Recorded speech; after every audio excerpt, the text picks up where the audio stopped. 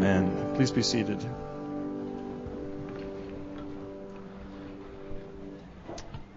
Well, we would invite any children here today to be dismissed to Children's Church, which you can find through the door over here by the piano. I believe the children's choir is meeting today, if I'm not mistaken. With the rest of you, open up your Bibles to the Gospel of Luke. Gospel of Luke, chapter 6. I believe it's on page 1020 if you're using a pew Bible. Luke, chapter 6. Page 1020. Today we'll be studying verses 27 to 36.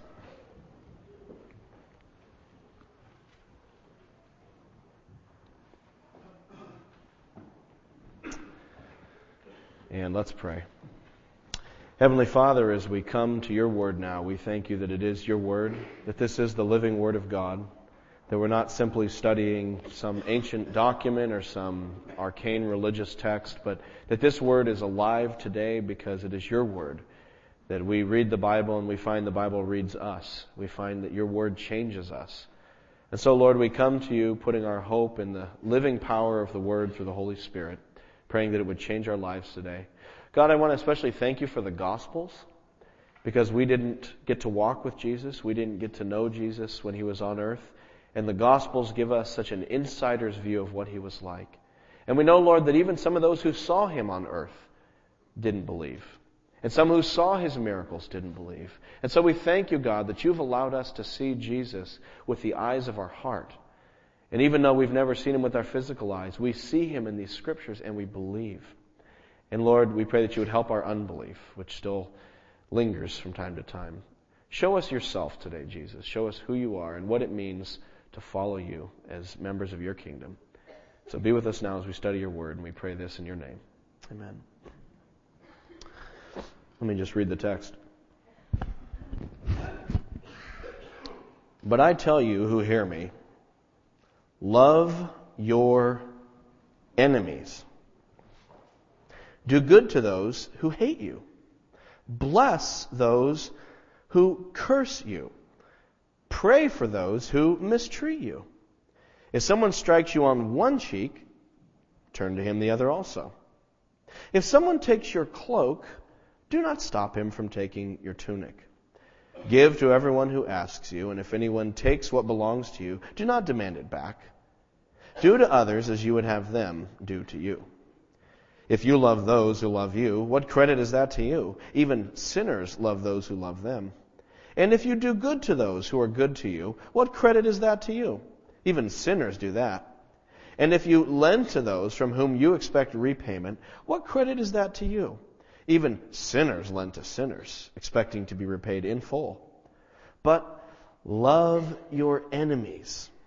Do good to them and lend to them without expecting to get anything back. Then your reward will be great, and you will be sons of the Most High, because he is kind to the ungrateful and wicked.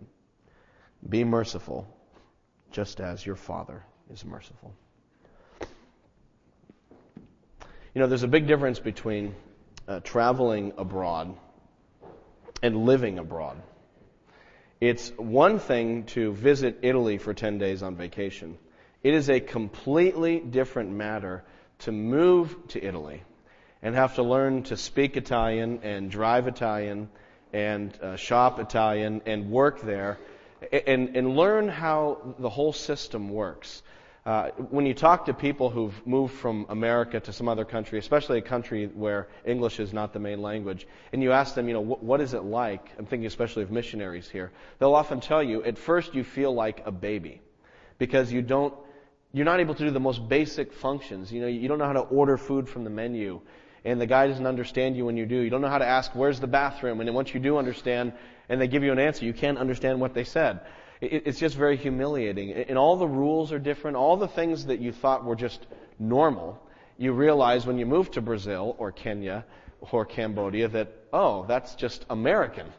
And in Peru, they have a completely different way of doing this and that, especially relationships. Relationships work different. The assumptions, the values. There's a completely different worldview that surrounds us as Americans, or any culture you're in, that you don't realize until you get transplanted to a different culture. And that transition from culture A to culture B can often be so traumatic. It can be so jarring that we have a term for it. It's called culture shock, which is the psychological process of discomfort and pain that lasts, 6 months to a year, that a person experiences when they go from one culture to another as they try to break into that new worldview in which they find themselves. Becoming a follower of Jesus Christ is a lot like being relocated from one culture to another culture. We are radically disconnected from the kingdom of this world, and we are placed within the kingdom of God. Except you don't go anywhere. You're still at the same house. You still work the same job. You still are in the same family. You drive the same car. You wear the same clothes. You speak the same language. Except everything is different. Because this kingdom of God is fundamentally an internal reality. The kingdom of God is God's lordship over my heart and my life. And so when I become a Christian, everything is the same, and yet everything has changed. And the way I approach life and relationships and money and everything has been radically altered.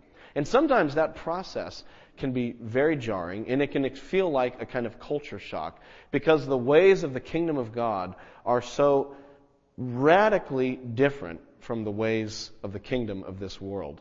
And it can be hard following Christ, because we keep getting confronted with how it is in the kingdom of God, and we keep saying, what? You want me to do what? And I feel like today's passage is one of those texts. This is a story, or rather a teaching from Christ, about what it looks like to live as a member of the kingdom of God. And just to put our text in context, if you were here last Sunday, you remember that starting in verse 17 of chapter 6, we launched into an extended sermon from Jesus. We have little snippets of his sayings here and there in Luke, but this is the first time we have an extended sermon. Now, before this, in chapters 4 and 5, just glancing backward, we had more stories about what Jesus did and who Jesus was. So there would be this mosaic made up of little tiles, and one tile would be Jesus healing a paralytic. Another tile would be Jesus healing a leper. Jesus driving out a demon. And so we had these little vignettes of who Jesus is. And the point of chapters 4 and 5 is to call us to believe in Jesus and follow Jesus.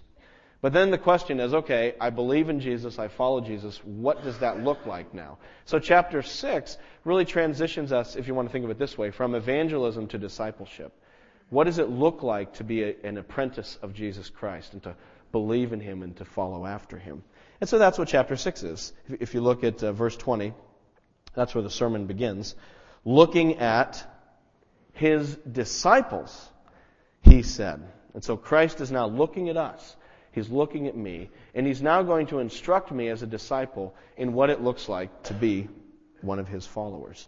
And last Sunday, Seth preached on the first part of the sermon, and if you were here, it was great. We looked at the fact that this world is fading away, and the world to come is eternal, and therefore we should not try to find our satisfaction and happiness and identity in this world. We should look to the world to come, even if that means in this world we may have some sorrow. Because this is not where we're looking to get ours. It's in the heavenly rewards. So that was last Sunday. And isn't that culture shock? Isn't that jarring? I mean, who lives that way in this world? It's all about this world when you live in this world, not the world to come. Well, today we come to another jarring, shocking, I can't believe you're saying this, Jesus kind of teaching. Look at verse 27.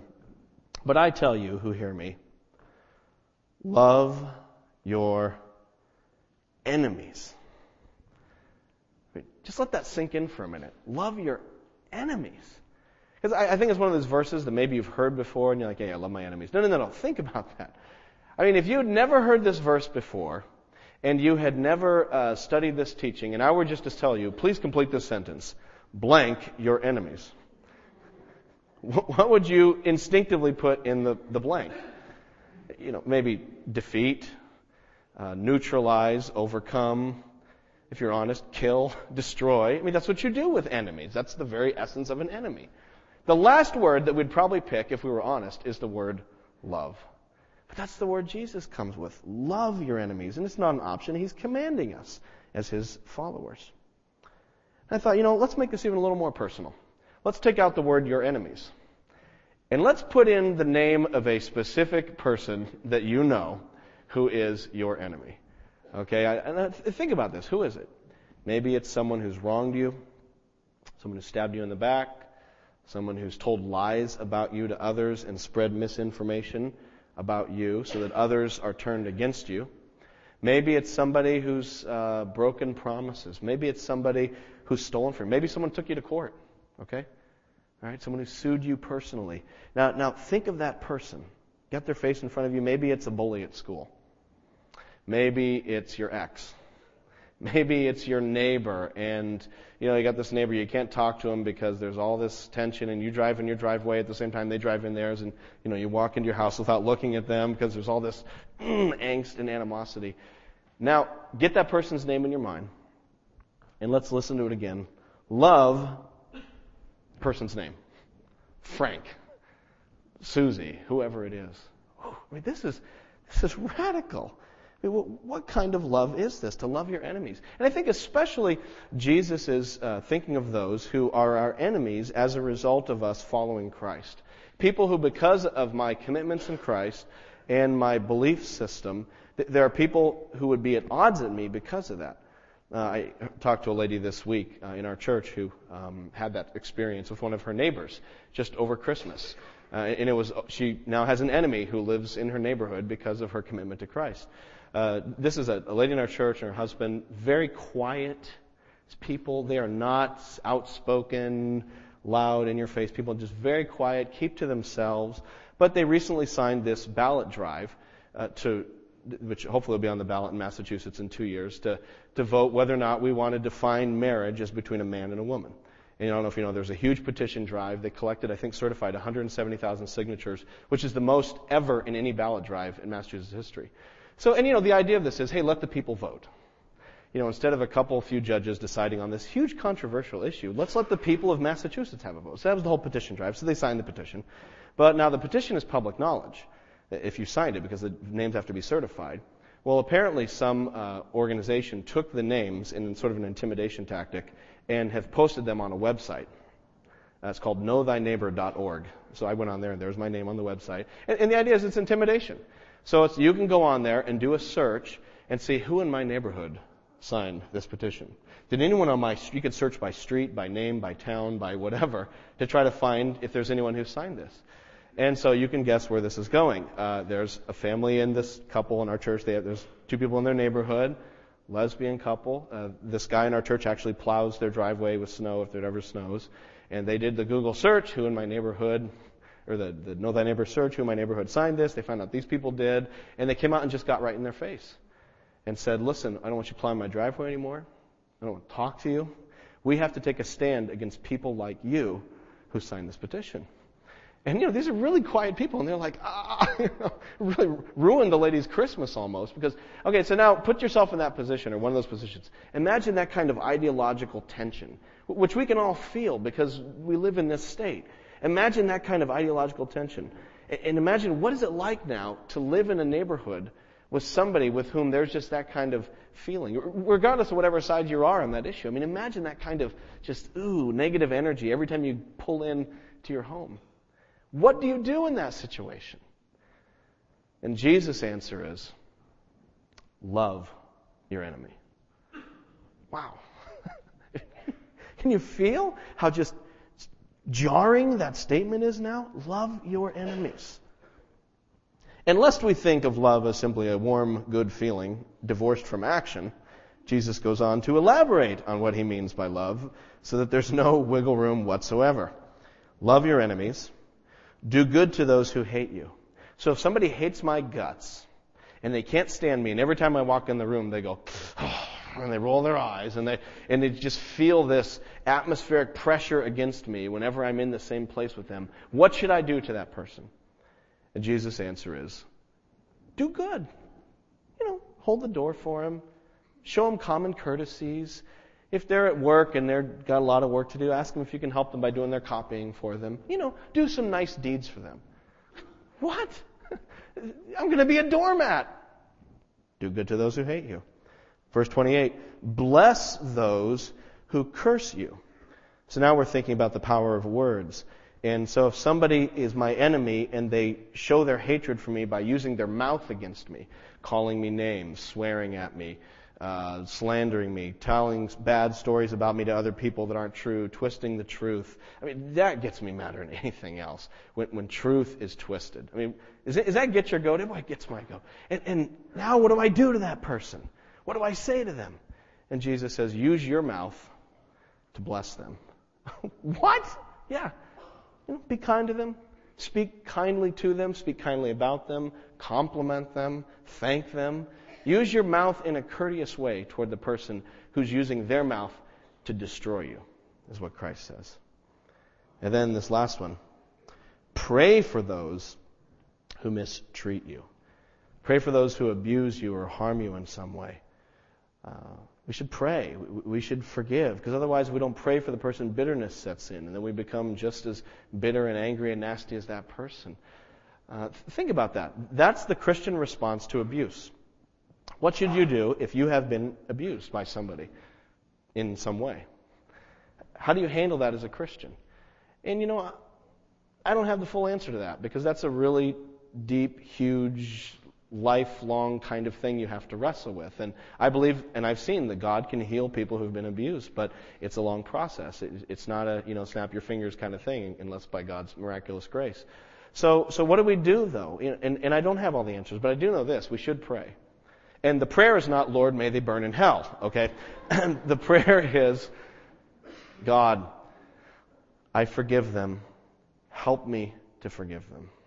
Because I know that tomorrow I'm not going to feel very forgiving. And God, bless them. And God, help them to repent and turn to Jesus and turn away from their evil. Because I know that someday they will pay for that if they don't turn to Christ. And so we have to pray for those who've abused us. That's extremely difficult. But this is the way of Christ.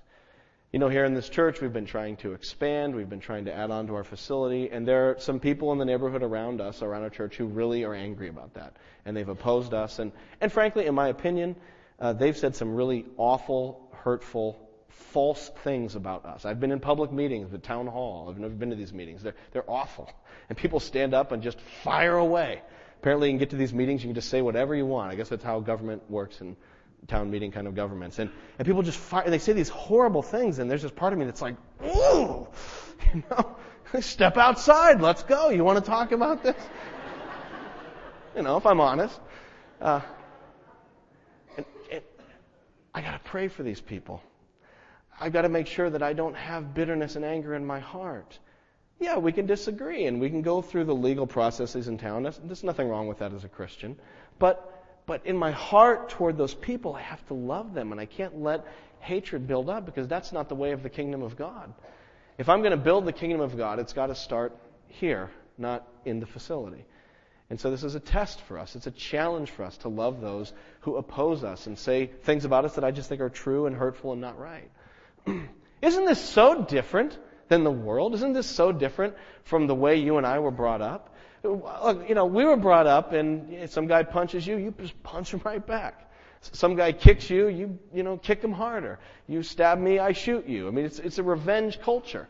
That's how business works. You can't go through business and do business in this country with this sort of doormat kind of attitude. And so we've been raised in this sort of environment. Where I really experience it is on the freeways, really. This is where it's war on the freeway. As far as I'm concerned, I get in that car and I'm instantly at battle with other drivers. And I don't know why, but for some reason in my car it's like a Holy Spirit free zone. I don't know why. I feel that way. And I'll be driving in the left lane, going with the flow of traffic, heavy traffic. You can't go any faster because the guy in front of you can't go any faster because the guy in front of him. But you're going as fast as you can left lane, and there's some jerk riding my tail. Right on my tail. And I'm getting madder, and I'm getting madder. And then he pulls this move, which I hate, is there's a little opening on the right? There's some space in the right lane. So he passes me in the right and is going to try to go around me so he can cut right in front of me and tailgate the next guy in front of me who's just 10 yards ahead of me. Somehow. He's going to do this crazy maneuver just so he can save whatever, 0.5 seconds in his commute. And so he pulls around me. You know what I do? I floor it. You're not passing me. My wife's like, there's kids in the car. There's kids in the car. Jeramie, stop it. Just let him go. And of course, it's totally illogical. Because if I don't let the guy go, he's just going to get back behind me again. He's still going to be tailgating me. So it's actually to my advantage to let him go and let the crazy person not be tailgating me. But that's not it. It's like, I don't want to lose. I don't want someone to beat me. And if you're going to act like a jerk, then you're going to pay for it. You're going to try to cut me, and I floor it, so they have to go back behind. You know, it's just our nature. In our culture, the media, the entertainment that we see celebrates and valorizes and romanticizes revenge. You know, Tarantino's last two movies, Kill Bill, Volume 1 and 2. Which I'm not recommending that anyone watch. It's a movie about revenge. Or the one that came out more recently, which is also a stupid movie, Four Brothers. I don't know if you've seen this movie. Mama gets killed. The four brothers come back to town to find out who killed Mama. And they go around punching out everyone and shooting people and killing people until they finally get the bad guy who was behind the whole plot. And then, you know, at the end of these movies, it's like the good guy finally gets the pow and punches out the bad guy. And I go, ooh, yeah, what a great movie. And Jesus says, if someone strikes you on one cheek, turn to him the other also. And I'm like, I'm not in Kansas anymore, Toto. I'm in the kingdom of God. It's funny, we always have taught our kids. We've told our kids, look, if someone is bullying you at school, you go find a teacher right away. You go to the authorities. But you know, if you're out in the schoolyard and there's no one around and some kid hits you, it's okay to haul off and aim for the nose as hard as you can. So anyway, I'm reading the Bible story with my kids. Right now we're reading through Luke. A couple months ago. And that's what before bed I read with my son and daughter. And we read this verse in Luke. My daughter says to me, Daddy, you told us that if I'm on the playground and some kid is hitting me and there's no one around, I can hit them back as hard as I can. But Jesus says, he says, if someone strikes you on one cheek, turn them the other also. And she looks at me. So in my most theologically astute, pastoral voice, I say,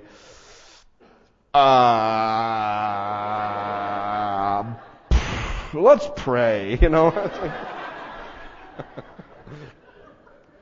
This teaching of Jesus is so against the grain of everything that I instinctively and naturally think. To love my enemies is just foolish from the perspective of this world. But it's what Christ calls us to do. He goes on, he says, if you look a little further, he says, if someone takes your cloak, do not stop them from taking your tunic. In other words, if someone takes your outer garment, offer them the shirt off your back as well. It would be some kind of equivalent translation. Someone wants $5, give them 10. If someone wants to stay at your house for a night, let them stay for a week. You just go ahead, just give. Don't worry about it. Don't hold back. And then we get the golden rule in verse 31. Do to others as you would have them do to you. And we all say, oh yeah, that's right. But how many of us really do that? I mean, who really lives that way? I only know one man who did it consistently. How are we going to live like this? How is this going to be possible? This seems extremely difficult to be a follower of Jesus. I think it would probably be easier to just move to Hungary and learn to speak Hungarian, which is one of the most difficult languages to learn. It would probably be easier to move to a tribal people in Papua New Guinea, and where they put like big sticks through their ears and big things in their lips, and that would probably be less painful than really living out this kind of love for enemies that Christ is advocating. How can you do this? How is this feasible? And so we are very motivated to just ignore this part of Scripture. And Jesus understands that. And so in the next verses, he gives us motivations for why we should love our enemies. He gives us justifications or reasons. In fact, in the next verses, 32 to 36, just quickly here, he gives us 3 reasons why we should love our enemies. 3 motivations that should inspire us to follow his commands and live according to the kingdom of God. And the first reason is this. First reason is, if we don't love our enemies, we are no different than anyone in the world around us. That's his first reason. There's no difference. Okay, look at verse 32. If you love those who love you, what credit is that to you? Even sinners love those who love them. And if you do good to those who are good to you, what credit is that to you? Even sinners do that. And if you lend to those from whom you expect repayment, what credit is that to you? Even sinners lend to sinners, expecting to be repaid in full. So if I don't love my enemies, really what difference is there in my behavior than anyone else in the world? Have you ever heard this line? I've heard this at funerals a lot, which kind of amuses me. I do funerals, and people will get up there eulogizing somebody, and they'll say, Fred was a good person. He was a good person. He'd do anything for his family. For his friends, he'd give the shirt off his back. Well, yeah, wouldn't everybody? Yeah, I think we all would. I don't know if this is a fact. I could be totally wrong, but if I was a betting man from Las Vegas, I would wager that Osama bin Laden is good to his immediate circle, his closest circle. I bet he is. I don't know. Maybe that's wrong, but I bet you to the people who are closest to him that he has to work with every day, he treats them well. Don't we all treat well the people who treat us well? Don't we all love the people who we've developed a lifetime of trust with? So Jesus says, if that's the extent of your kindness and love and giving and mercy, well then, what's the big deal? There's nothing different about you than anyone else. So that's the first reason that we should be motivated to love our enemies, is because if we don't, then really our claim to be Christians is fairly hollow. The second reason he gives that we should love our enemies is that we will be rewarded if we do. This is kind of basic reward. Verse 35, but love your enemies, do good to them and lend to them without expecting to get anything back. Then your reward will be great. What do you mean my reward will be great? If I'm lending out to everyone, not getting anything back, sounds like I'm going to be losing money. That's not a business model. It's going to work. If I'm always just saying, okay, fine, whatever you want, I'm going to be a doormat. Where's my reward in this life? I think I'm going to be a loser in this life. How can you possibly be rewarded for that kind of behavior? And the answer, of course, is the reward comes in eternal life. And that was the sermon last Sunday, if you were here. It was all about the fact that this world is fading away. The world to come is eternal. And so if I look for my joy, my happiness, my satisfaction, my needs in this world, I am ultimately grasping at sand, and it's running through my fingers even as I hold it. I'm chasing monopoly money. It's not real. It's not lasting. It's going to fade away. But if I look to the kingdom of heaven, that is going to be eternal. It's going to last. I may have to wait a little bit for it. So that may mean that in the meantime, it's a little tough living in this world while waiting for the world to come. And that's why Jesus says back in verse 20, blessed are you who are poor, for yours is the kingdom of heaven. Blessed are you who hunger now, for you will be satisfied. Blessed are you who weep now, for you will laugh in the kingdom of God. Blessed are you when men hate you, when they exclude you and insult you and reject your name as evil because of the Son of Man. Rejoice in that day and leap for joy, because great is your reward in heaven. That is how their fathers treated the prophets. So I have to have an eternal mindset. And if I want rewards that are real, then I have to live for the kingdom of God. So there's a second motivation. The first one is, if I don't live that way, I'm no different from the world. Second motivation is the kingdom of God. And then the third motivation, which I think is the most powerful, is that in loving our enemies, we reflect the very character and nature of our God. Verse 35. Then your reward will be great, and you will be sons of the Most High, because He is kind to the ungrateful and wicked. Be merciful, just as your Father is merciful. Or as it says in Matthew's account, He causes His sun to rise on the righteous and the unrighteous. He sends His rain on the good and the wicked. God is so merciful. He's so kind. You look around this world is just filled with wickedness and filled with evil. This world does not love God. Our religion is so hypocritical. This world does not, you don't see true love for neighbor everywhere. This is just not how the world operates. We don't obey God's commands, and when we do, it's pretty much because it won't interfere with our golf game. It's very convenience-oriented. And so we take God's laws and God's commands and we filter them through the grid of selfishness, and we take those few things that work for us. And we're a godless people. We worship false gods. We're atheists, and we're New Agers who believe that I'm God. How blasphemous is that? And yet, what does God do? Day after day, He sends a sunrise. Day after day, He gives us a sunset. He keeps the world spinning. He keeps sending rain upon the world, and still we turn away from Him. And He gives us beaches to go sit on vacation and enjoy. And there on the beach is a person meditating and pretending that they are God. And God lets them sit on His beach to do it. He's so merciful. He's so kind and loving. And people still turn away from Him. And He gives them spouses. And He gives them the blessings of children. And He gives them health to be able to go to work and earn money. And still people turn away from them. And so God sends out the gospel. He says, Jesus has come. Repent and believe in Jesus. Be reconciled to me. And still people turn deaf ears and hard hearts toward Him.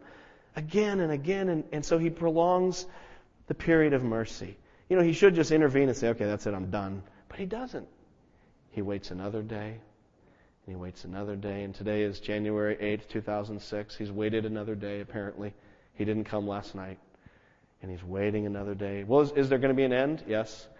But in the meantime, He's just showing the extravagant, unfathomable majesty of His mercy to us. And still we turn away. A few here and there believe. But for the most part, humanity has just given God the stiff arm and said, no, thank you. Look at that kind of mercy. And Jesus is saying, imitate that mercy. And if God's mercy toward this world is not enough for us as Christians, then please consider God's mercy to us individually as Christians. That Jesus Christ came to die on the cross so that my sins could be forgiven. Me. I'm an ungodly, wicked person. And yet Christ came. He chose me before the foundation of the world purely by His grace. Jesus came and died on that cross. And then God opened my heart so that I could even believe in the gospel. He's done it all. God has saved me. I haven't done anything to save myself. Look at His grace and mercy toward me as a sinner. Jesus came, and they struck Him on the cheek, and He gave Him the other cheek. And they struck Him on that cheek, and He gave Him His nose. And they punched Him and beat Him with rods. Jesus not only gave His robes, He not only gave the shirt on His back, He gave the flesh on His back to their whips. And when Christ hung on the cross, naked, humiliated, dying, people around Him hurling abuse at Him and mocking Him, He prayed for His enemies who were mistreating Him. He said, Father, forgive them. They don't know what they're doing.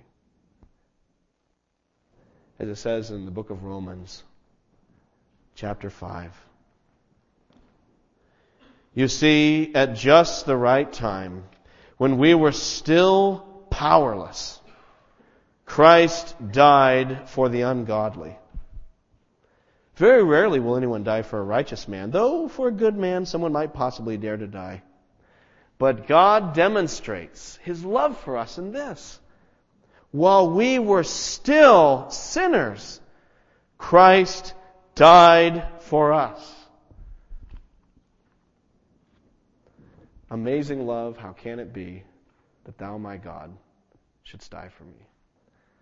And so we have this cross on the wall to remind us of the great sacrifice that Jesus made, to remind us of the mercy of God. And we have the cross in the front of our bulletin, and we have the cross on our stationery here at church.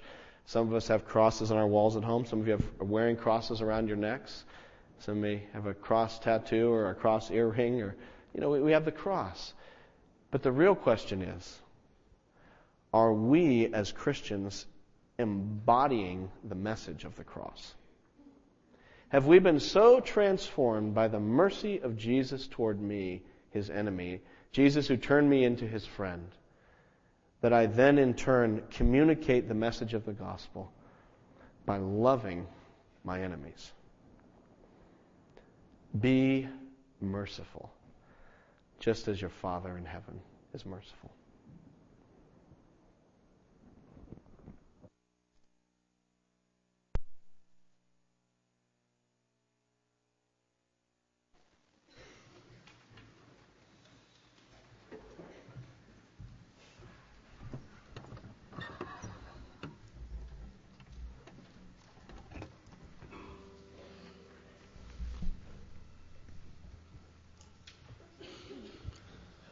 Let's